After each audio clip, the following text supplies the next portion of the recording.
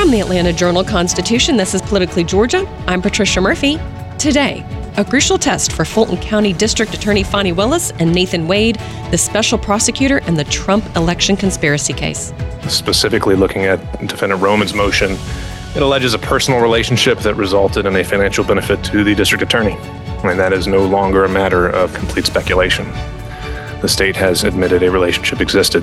Judge Scott McAfee will hear arguments on whether the romantic relationship between Willis and Nathan Wade should disqualify them from prosecuting the case. I'm Greg Bluestein. The state election board voted not to urge lawmakers to end no-excuse absentee voting.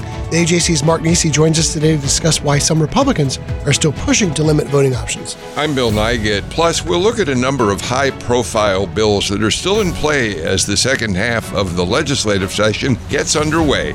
We invite you to follow us on Apple, Spotify, or wherever you listen to podcasts so you never miss an episode of Politically Georgia.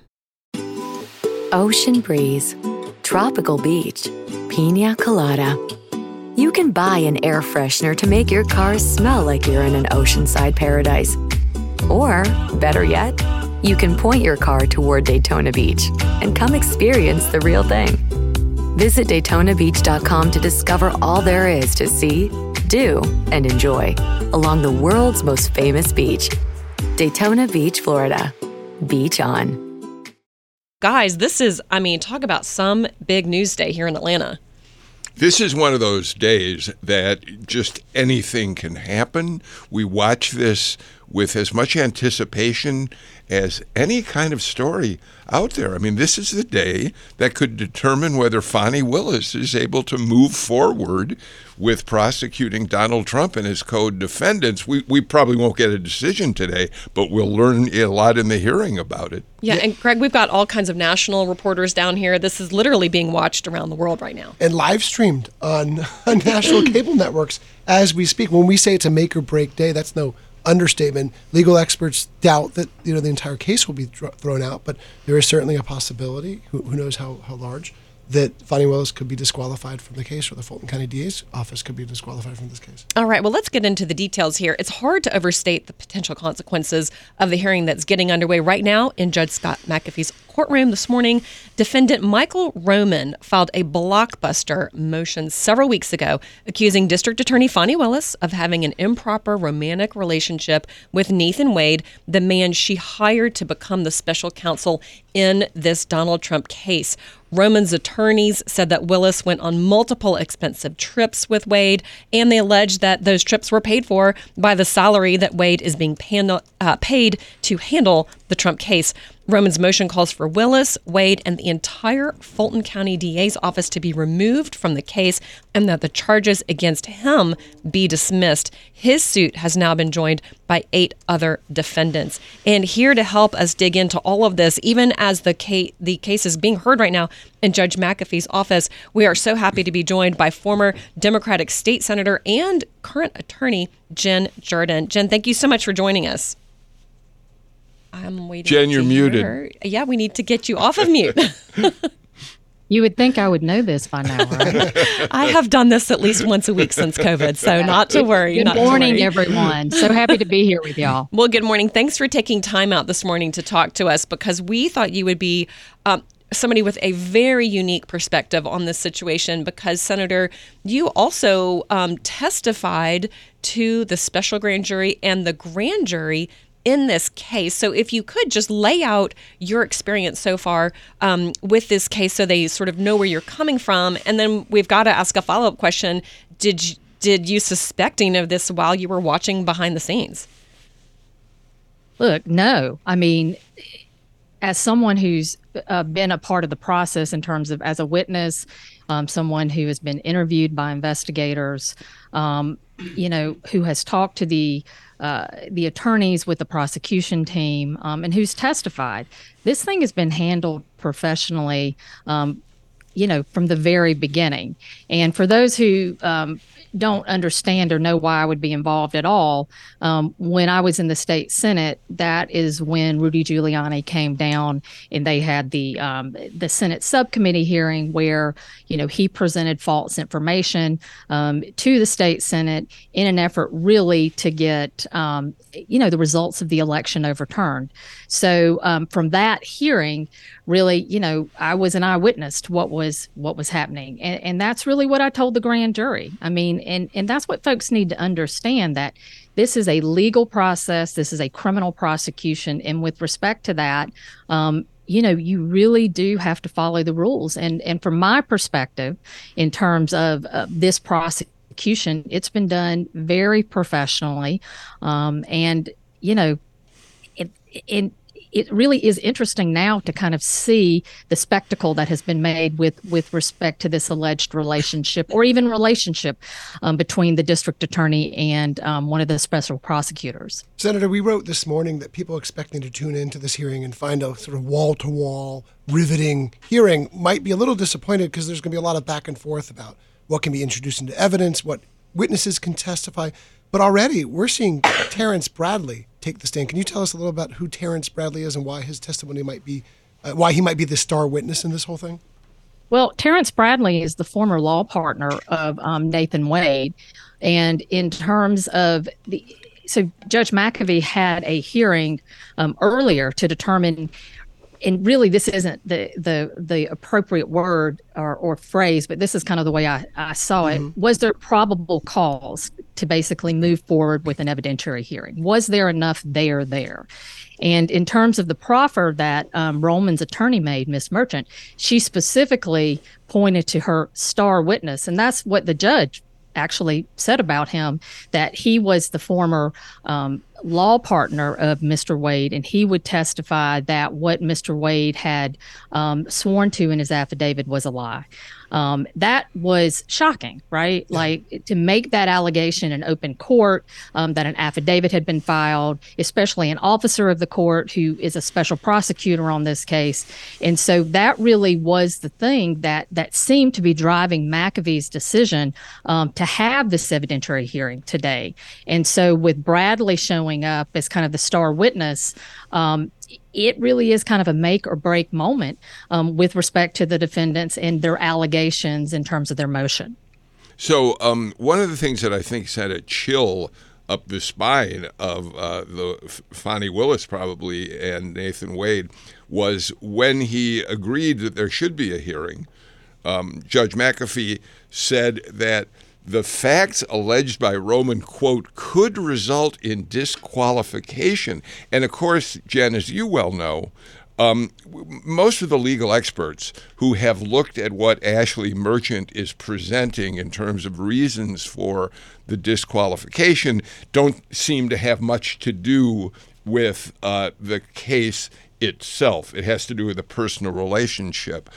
But if it proves true that Wade in his deposition lied about when this relationship began, that's a whole different matter, isn't it, in terms of whether there's reason for disqualification? Well, and I don't even think it's the deposition. I think it's really the affidavit that is filed in response to this motion in this case with respect to this prosecution. And that's what we have to remember. Look, from my perspective, looking at the case law and understanding what the standards are, there really are not grounds for legal disqualification here. It's very strict. And really, at the end of the day, it is all about the public's faith in the justice system, right? And also making sure that a defendant gets a fair trial. So, for example, some of the reasons that you would disqualify a prosecutor and what has been identified, as grounds for it are for if I represented a defendant in the past and now I'm prosecuting him or her and I use my knowledge as an attorney to go after them. That's improper. That's grounds for disqualification. If, for example, the victim of a crime is somebody I'm close to, and so then it brings into question, why am I prosecuting this person? Am I prosecuting them because I need to prosecute them and I'm really looking for justice, or am I prosecuting them because of revenge or vengeance or whatever, right? That brings into kind of play an improper purpose, if you will. But in terms of this relationship between Willis and Wade, that is just a red herring. I mean, it's one of those things where, look, let's be clear. No one is saying any of this looks good or is okay or is proper or whatever, but it really is more of a political problem for the district attorney, who does face re-election this year. It's also a problem in terms of the prosecution, the credibility of the prosecution, right? Mm-hmm. And so if anything, this whole relationship and what happened and how was he paid and all of these allegations that are just kind of icky, right? Nobody wants to talk about it. It's like, this just doesn't sound good. It doesn't rise to disqualification, though. And so it's something that she is going to have to deal with in terms of running for re-election. It's probably something she's going to have to deal with if there are ethics charges filed or maybe even a bar complaint.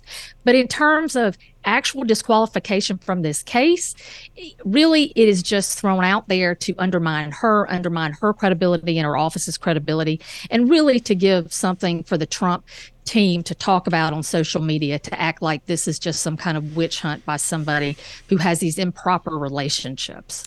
Yeah, I think also a problem for Fani Willis is that no matter what the outcome is, her judgment already has been seen as damaged. I think the fact that this would be going on while she's conducting the most closely watched court case, maybe even in state history, let alone the most watched court case in the country right now, that this could be happening, going on trips to Aruba and Belize and Napa Valley several times.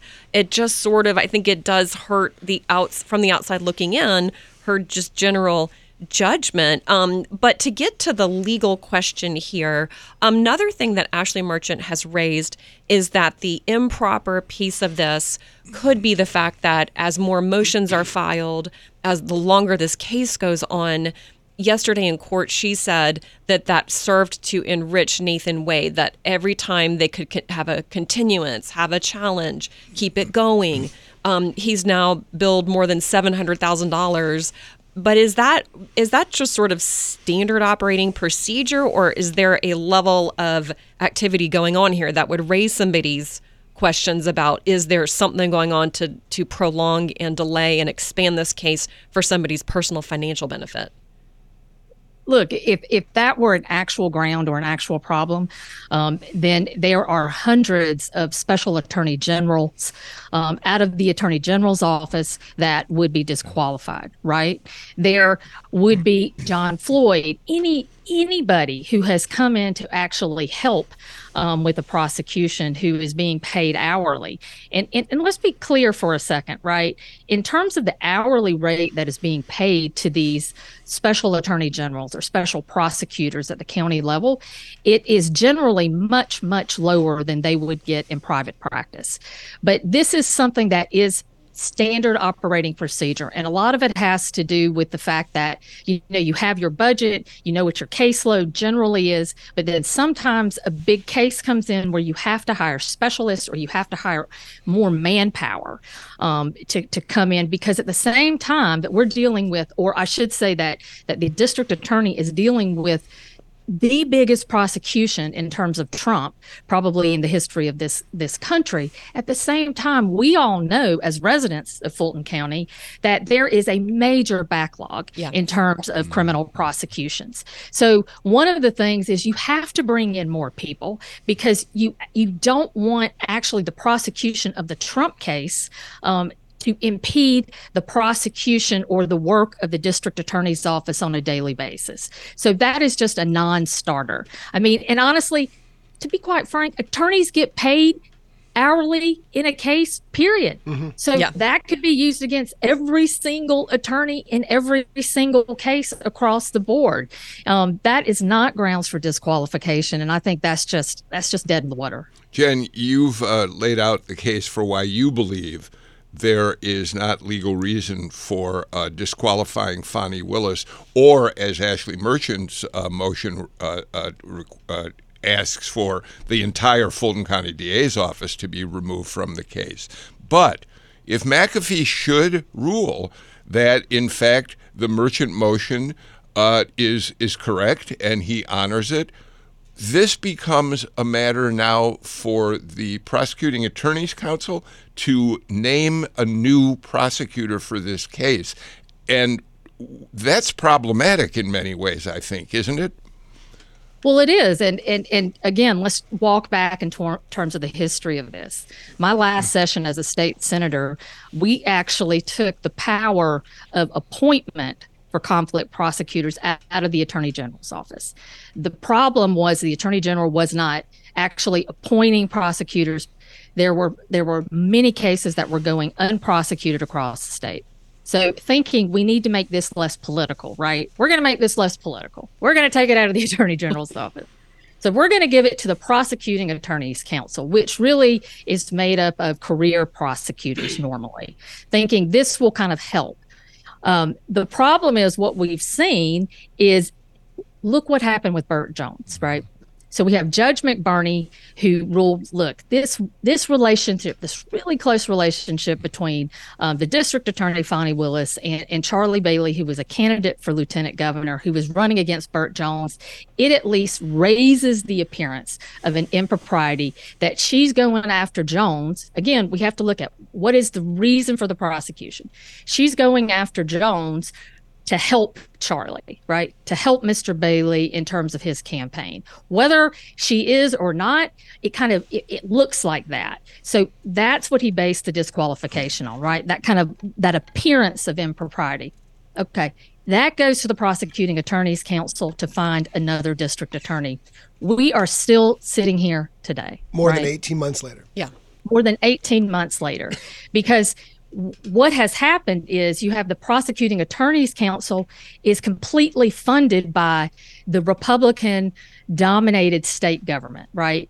And if this is me hypothetical, right? This is just me musing. I have no idea what's really going on behind the scenes. But look, the ability of that entity, the Prosecuting Attorneys Council, to even function, to keep their doors open, all depends on the money that comes from the state. Nobody wants to make a misstep. So there hasn't been a Democratic district attorney that's been brought in to look at this, right? Or a Metro Atlanta district attorney to try to go after Mr. Jones, right? And what I've heard is that every Republican district attorney in the state has absolutely refused to pick it up and run with it in terms of a prosecution. So what happens here, right? So let's say that we have Judge McAfee say, you know what, this is another what were you thinking moment, Madam District Attorney. The Fulton County Attorney's Office, District Attorney's Office is now absolutely, put to the sidelines. I'm going to send it up to PAC for them to appoint another prosecutor. And then nothing happens, right? It gets pulled into the political morass. And if you want to talk about how people will have less faith in the process, and less faith in the rule of law because now you've successfully shut down a prosecution, through political wrangling. I mean, that is the bigger danger here. And so I think that that's something that the judge really has to take into account, that if he does disqualify the Fulton County Attorney's Office, District Attorney's Office, that this case may not be prosecuted at all. Senator, I want to ask you about the judge, but before I do, real quick update from the hearing that's going on right now. Terrence Bradley is now saying he consulted with the Georgia Bar and was advised he cannot reveal anything he know or saw about the relationship between Nathan Wade and Fani Willis. So he's asking for a Georgia Supreme Court review of that right now. I don't know how that's going to play out, but that is what's happening in court right now. But Senator, this strikes me as this incredible moment, too, for Judge McAfee, because he's someone who has tried to really avoid the spectacle of all this. He's tried to stay grounded. And ahead of today's hearing, he's vowed to keep it focused on the issues at hand, and he'd want to prevent harassment or humiliation or attempts to embarrass Fani Willis with anything gratuitous. But he's going to be under the microscope, too. Well, and look, his role, really, you've got to take out the personalities, right? Who's on each side of the V in terms of the actual people. his role is to make sure that whomever is charged, and who is sitting there as a defendant charged with a crime, that they get the process that they are entitled to under not only our U.S. Constitution, but also our Georgia Constitution. And he is there to make sure that the guardrails in place, that the rules are followed. And that's why he is taking this disqualification motion very seriously. And he has to make sure that he hears the evidence and that he weighs the evidence, that he can't even look like, he doesn't even want to be perceived as kind of putting his thumb, one way or the other in for the defense or for the prosecution. And that's why he's really letting both sides come and present their evidence. He's doing a great job. And usually a judge is doing a great job when both sides aren't necessarily 100% happy with them. Mm-hmm. And I think that we can fairly say that both sides sitting there today probably aren't 100% happy with the judge right now.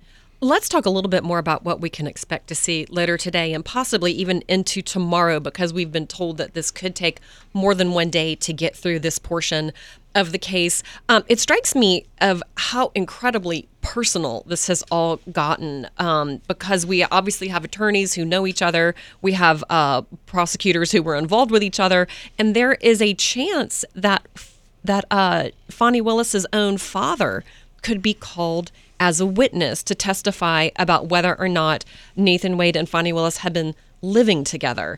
This feels to me, Jen, like we are so far away from the original purpose of this case, which was election interference. And I'm wondering what this does to the underlying case itself. It obviously delays it. Well, that's the whole point of this, right? The whole point of this is to really impugn the judgment of the Fulton County District Attorney's Office, to make it look like this is something other than like a straightforward prosecution. And also, to be quite frank, this is an effort to go ahead and start to affect the jury pool, right? To make people think something else is going on. Every potential juror in Fulton County is listening to this and thinking, man, that sounds a little weird.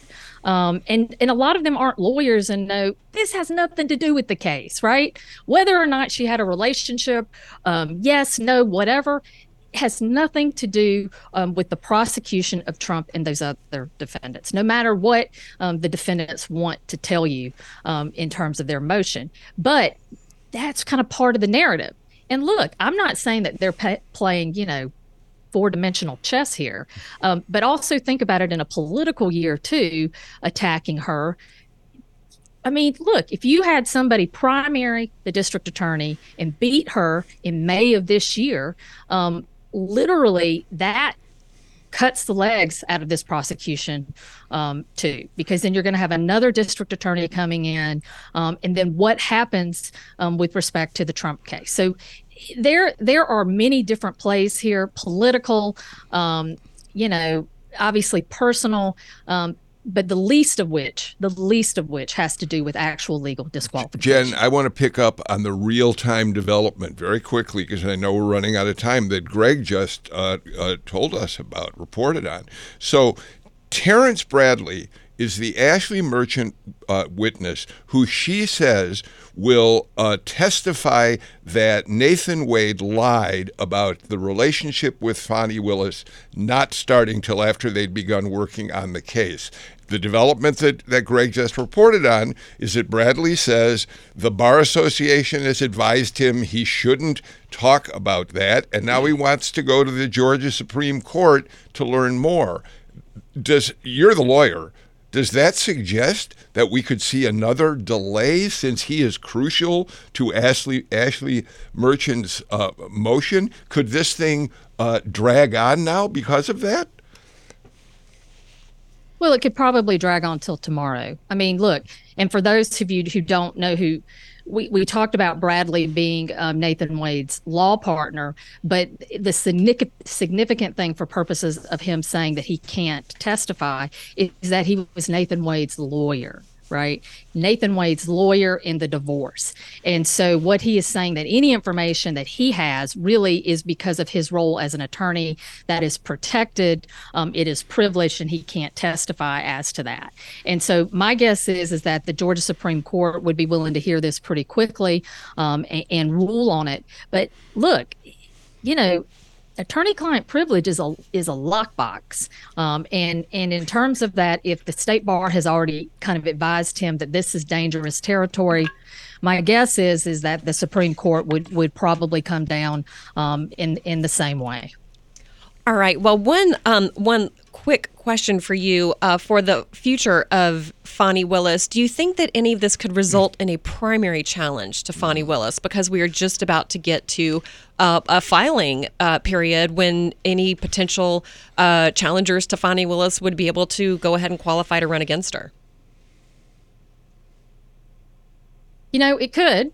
But I'll tell you, it's probably more likely to have more of a gadfly on the Republican side, who is just there to make trouble for her and to constantly bring up this to undermine her ability to appropriately prosecute the Trump defendants for election interference. Of course, you're always going to have, look, it's just the way it is, right? People, if they think that they can get a headline, they think that they can be in front of the camera. I mean, they may throw their name into the hat. But at the end of the day, this is for the Fulton County voters to determine whether or not they're happy with Fani Willis's, what she's done on the job, right? Not who she's dating, not what she's doing when she's off the job, but what she's done as the district attorney for this county. But I'll tell you what, you're going to have a lot to talk about in the coming year. Well, we definitely will, and we hope that you will come back and join us. Jen Durden, thank you so much for being with us today. We'll let you go ahead and get back to following all of the ins and outs of this very, very pivotal court case today. Thank y'all. All right. This is Politically Georgia from the Atlanta Journal-Constitution. Ocean breeze, tropical beach. An air freshener can make your car smell like paradise. A drive to Daytona Beach will actually get you there. Beach on. Plan your trip today at DaytonaBeach.com. Welcome back to Politically Georgia from the Atlanta Journal-Constitution. Twice daily, delivered straight to your email, you can receive the AJC's Politically Georgia newsletter. Stay on top of all of the important news, scoops, and exclusives from me and the rest of the AJC Politics team. Just go to ajc.com/newsletters and sign up today. ajc.com/newsletters. Well, on Monday, by a vote of 3-2, the state election board rejected a proposal to end no-excuse absentee voting in Georgia. Some Republicans blamed the wide expansion of absentee voting during the pandemic as the reason that Joe Biden won the state in 2020. And here to talk about that and all things voting is the AJC's Mark Nisi. Mark, thanks so much for being with us today. Good morning. Always great to be here. Good morning. Well, along with covering all things voting and elections, you wear another hat at the AJC, and that you also cover the State House for us. So I'm going to pitch you a little quick surprise question. Tell us about Butch Parrish, who has now been appointed to head the House Rules Committee. Can you tell us just a little bit about him and why he's been appointed? Absolutely. So Butch Parrish, he's been in the Georgia House for nearly 40 years. He was appointed this morning by Speaker John Burns to become the next chairman of the Rules Committee, which is perhaps the most powerful committee in the House. It decides which bills get a vote. And Representative Parrish, he's been here for a long time. He's pretty well established. He's accepted by certainly majority Republicans, and Democrats seem to like him as well. He's a South Georgia representative. He's specialized on leadership roles in health committees, and now he will move into this other position that is basically the gatekeeper that decides what issues will actually advance in the House. Oh, the gatekeeper. Okay, well, we're going to keep an even closer eye on Butch Parrish. Well, thanks for that. Now let's move on to voting, because the State Election Board, Mark, voted on Monday to keep no excuse absentee voting here in Georgia. That means that if you have the desire to vote absentee here in Georgia, you don't need to tell anybody why. There are some states where you have to have literally a doctor's note or a note from your employer that you'll be out of town. You have to show that you have some reason to vote absentee. But since 2005, it's been the case that you can vote absentee for no reason. Why was there a challenge to that?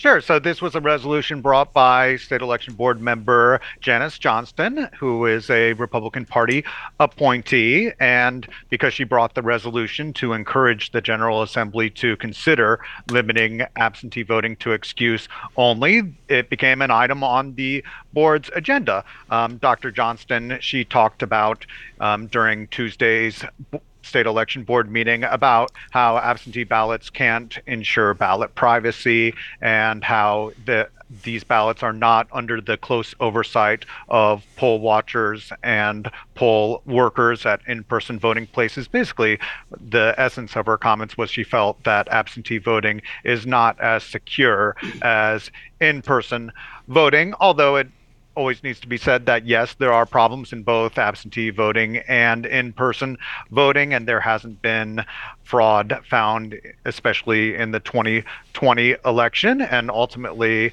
the Georgia General Assembly has passed laws that allow both forms of voting in Georgia. Mark, I'm glad you pointed out that it's the election board that would recommend the legislature an end to no excuse absentee voting, if that's the way they had gone. But since they said no, that does not mean that the legislature couldn't in and of itself take up a measure to end no excuse voting. But I don't think, to the best of my knowledge, that's been talked about very much in this year when there are other election measures that are being discussed. Am I right about that? That's right. Reducing or eliminating no excuse absentee voting has not been on the agenda in this year's session. It has been discussed in the past, in recent years, but not currently this year. And while the State Election Board does not have the power to change Georgia laws, I imagine if this resolution had advanced, it certainly would have become more of an issue for the General Assembly to consider. We might have seen greater discussion of whether to eliminate this form of voting used by 260,000 people in 2022, and in 2020, 1.3 million people voted by absentee ballot during the coronavirus pandemic in the general election. So, it would have set the agenda in a sense. If this vote wouldn't have necessarily changed anything immediately, but it could have given ammunition for legislators to take up this issue. Yeah, Mark, we were talking about that at the Capitol the other day, just how this could provide cover for those who have been seeking to limit voting options. But in general, we're 4 years since the 2020 election, and it seems like the bulk of, or at least a lot of what you're writing, still involves election fraud lies about what happened here 4 years ago. I mean, talk about how you approach that as a reporter, because how many times have you written the phrase that there is no significant widespread election fraud in Georgia's 2020 election?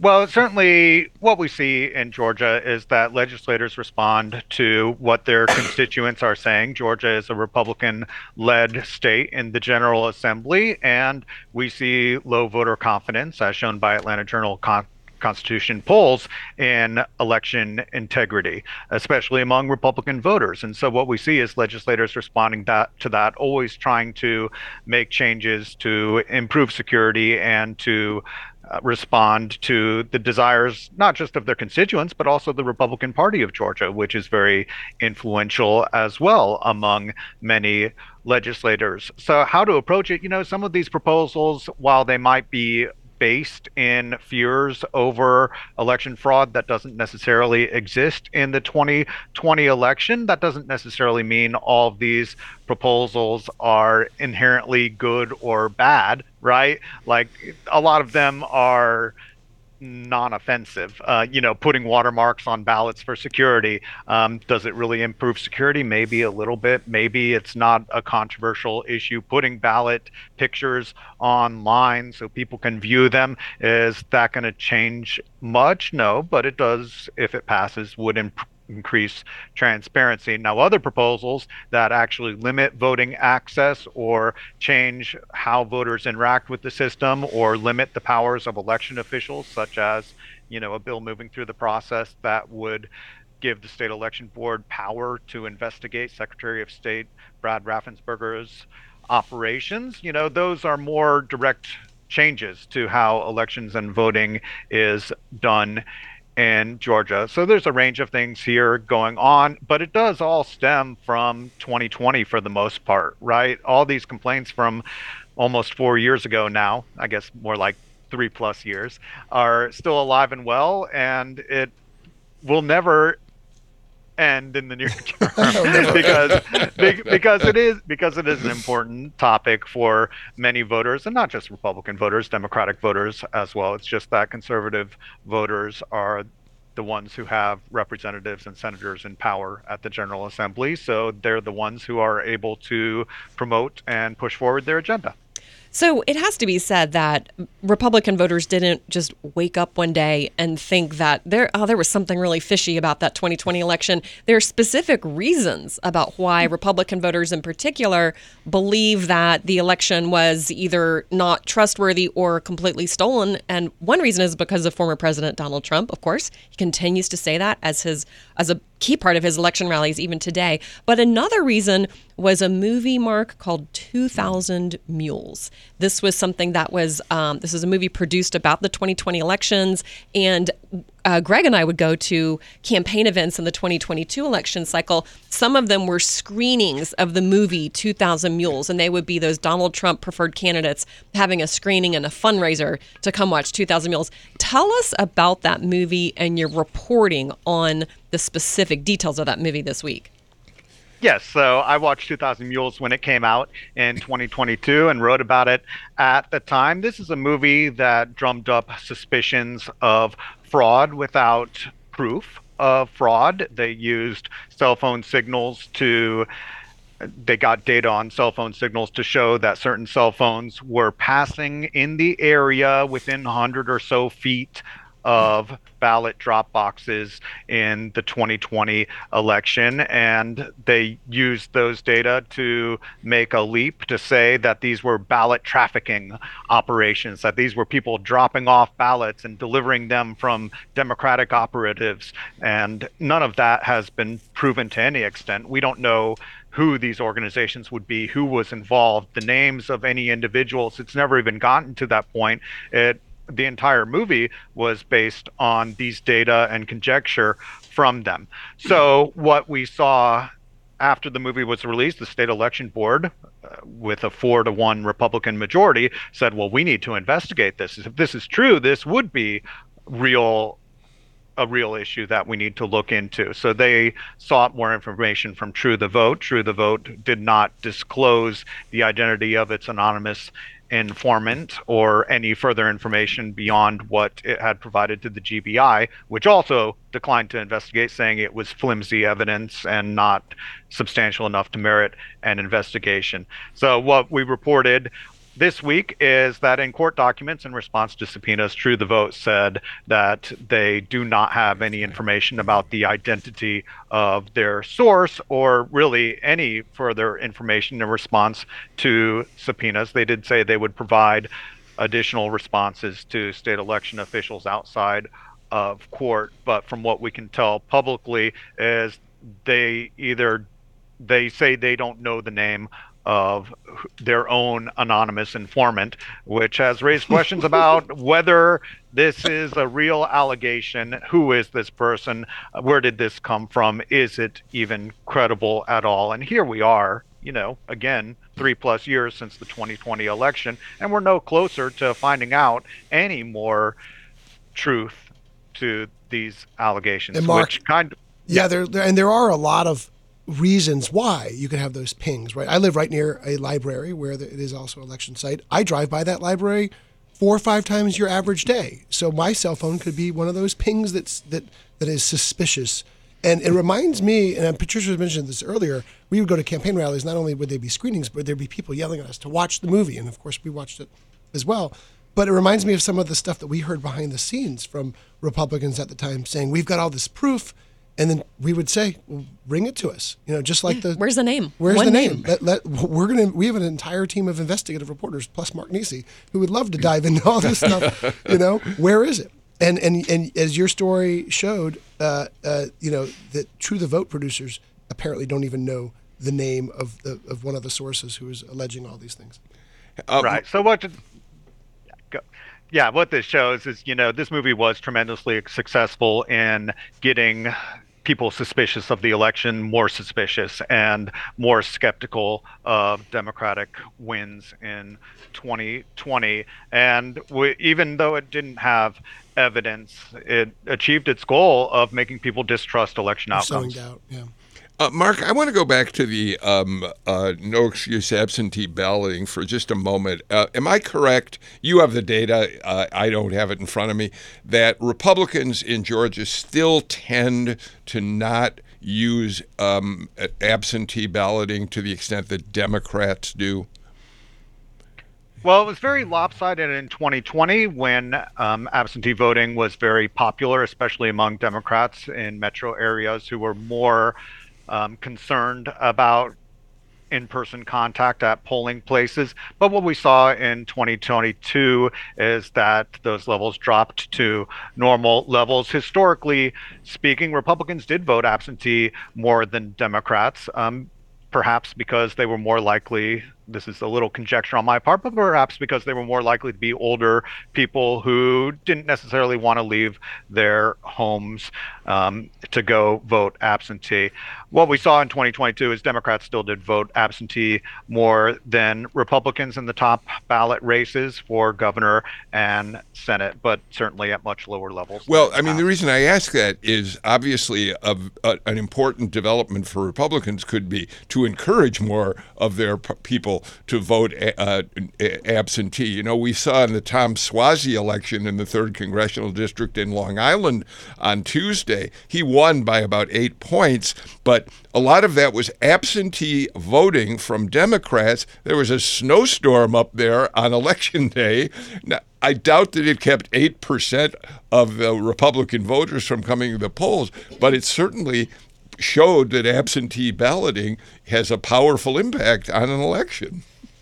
Absolutely. It does increase access. It's not discriminatory against Republicans or Democrats. Anybody can do it. But what we see is when you fuel suspicions about absentee voting, then Republicans are less likely to use it. And perhaps if they're less likely to vote absentee, and feel like they have to vote in person, perhaps there's a marginal impact on turnout among Republican voters because they limit their own options internally. And, it's also worth saying that our voting laws have changed since 2020. It is harder to vote absentee, and there's also greater ID requirements under Georgia's voting law, also quicker ballot counting requirements. It isn't like we're going to be counting absentee ballots for weeks after the election. Most all election results need to be counted on election night with limited exceptions. So those concerns no longer exist. All right. Well, the AJC's Mark Nisi, we have a lot of elections coming up. We'll continue to come back to you for your expertise, and you have to get back to the House floor. So we're going to let you go, and thank you so much for joining us. Thanks for having me. Thank you. This is Politically Georgia from the AJC. In Atlanta, one voice has stood out for over 4 decades. An AJC original, The Monica Pearson Show. Let's talk about how you got to ESPN. Revealing interviews. You are known as America's doctor, but I want to know who you were before that. When you have a different name, you have different color skin, it can be tough. With Atlanta's most famous faces as you've never seen them before. I'm telling my story. This is the American dream. The Monica Pearson Show, streaming now on AJC.com. Well, we've got a great deal for Politically Georgia listeners, and listen close, because this is the South's biggest deal. For a limited time, subscribe and you get digital access to the AJC for $1.99 per week for the rest of your life. As long as you keep your subscription, that's our sports, politics, breaking news, in-depth investigations, food and dining, and more from the AJC.com every day for life. You'll also unlock access to our app, exclusive films and events, and newsletters. So just subscribe now by going to ajc.com/start.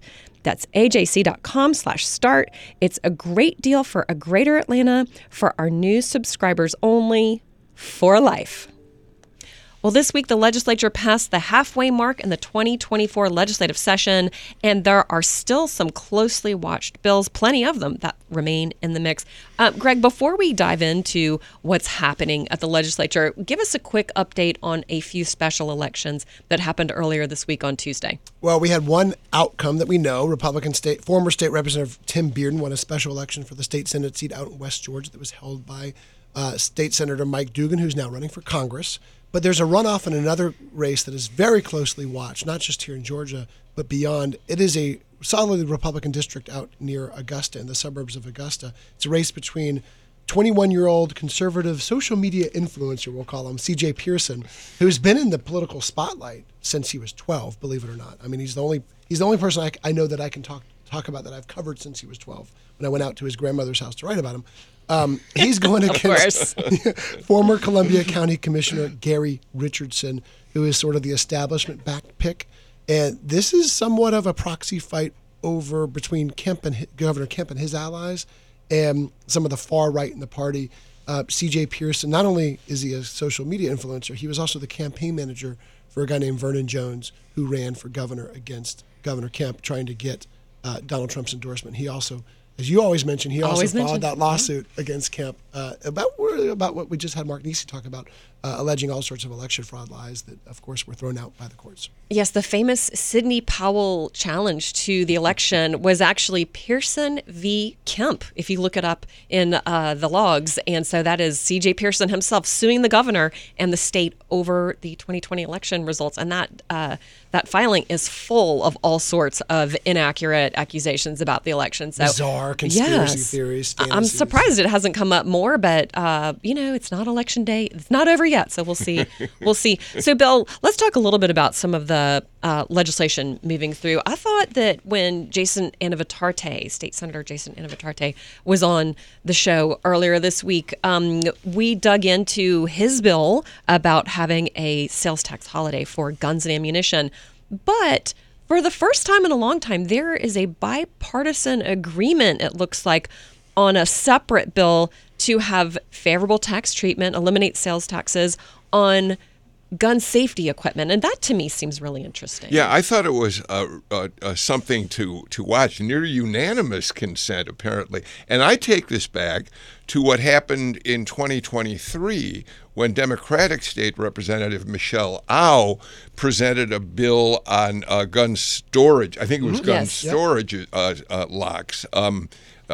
And she got a hearing in a subcommittee, which was stunning to a lot of people who felt at the time that Republicans were not going to go there, that they were more than willing to pass more liberal gun laws, but didn't want to do anything about it. So I thought it's sort of the seeds were planted back then, and now it's spread to apparently a wide swath of the legislature. Yeah, and you asked Anavatarte, and I thought you sort of dug into the area of agreement that there is that among legislators, it's very hard to disagree that, yes, storing your guns safely should be made more easy. Now, the OWL bill would have required having a gun in a safe or with a trigger lock if there was a minor in the household.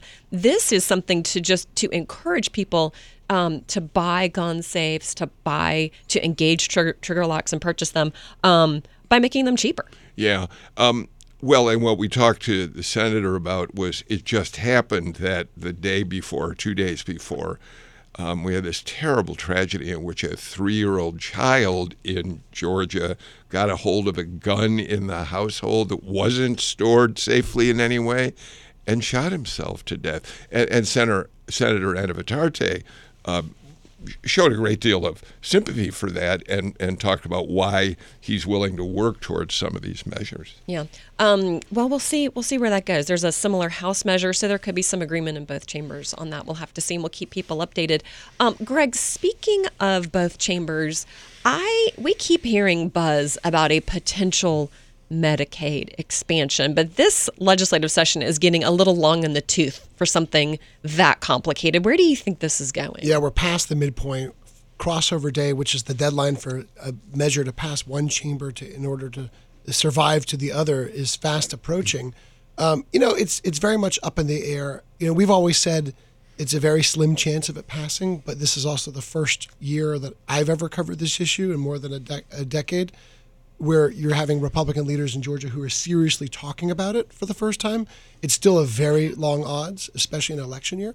And we also saw the governor recently file litigation to extend his own version of his much more narrow Medicaid expansion, which would be tied to work and academic requirements. So it was seen by a lot of Republicans as a way for him to double down on his plan, which has only attracted a few thousand people, but he says it needs more time to sort of take root. So right now, we still don't have a bill. We still don't even have a bill that would involve deregulating hospitals, which was seen as sort of the big trade-off for this. So it's very, very long odds at this point. Okay. Bill, so the politics of Medicaid expansion, it's, to me, to unpack it, we see a lot of red states around the country moving forward in some capacity on Medicaid expansion. And here in Georgia, what we're talking about are these hundreds of thousands of Georgians who are working. These are working Georgians. They have jobs typically.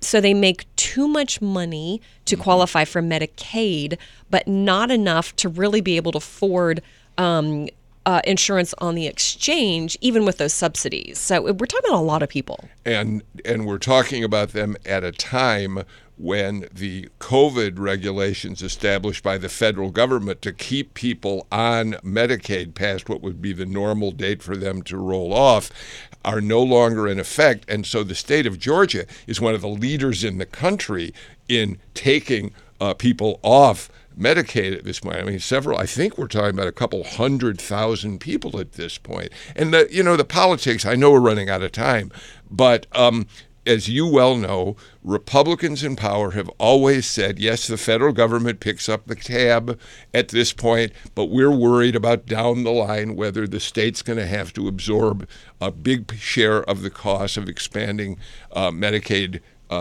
fully. But you've also got to think about the partisan politics that play into this as well, I think. Yeah, and Greg, when we've had Cody Hall on, who is an advisor to Governor Kemp, and we've talked to him also behind the scenes, it just doesn't, this is not, Governor Kemp is not pushing this. This is not something that he said is something he wants to see done. And I mean, this is a very powerful, popular governor. Yeah, look, if it gets to Governor Kemp's desk with Republican majorities backing it, he's going to sign it. I'd be shocked to see anything other, but he's not the force behind it, and nor is he an advocate for this at all. He does want to see his plan take root, even though it's only attracted a few thousand followers so far. But there's no doubt also this is a huge issue for Republicans who are seeking office. If you're Lieutenant Governor Burt Jones or Attorney General Chris Carr, who's looking at running for governor in 2026, you probably want to take this off the table for Democrats, because Democrats have been pummeling Republicans for more than a decade, and poll after poll after poll shows of broad support for Medicaid expansion in Georgia. Okay, well, crossover day is later this month on the 29th. We'll keep you posted on those details. And if you have a question you'd like to ask us here on Politically Georgia, you can call the Politically Georgia call-in hotline anytime and leave a message. That's at 404-526-AJCP. Well, that's all the time we have for today's podcast. You can now hear Politically Georgia live weekday mornings at 10 on 90.1 WABE in Atlanta. Or follow Politically Georgia on your favorite podcast app and hear new episodes every afternoon. And if you like what you hear, leave us a review and share Politically Georgia with a friend. Join us again tomorrow for Politically Georgia from the Atlanta Journal-Constitution.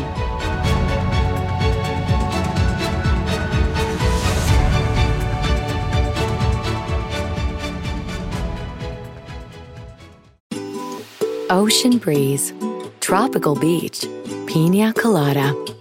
You can buy an air freshener to make your car smell like you're in an oceanside paradise. Or, better yet, you can point your car toward Daytona Beach and come experience the real thing.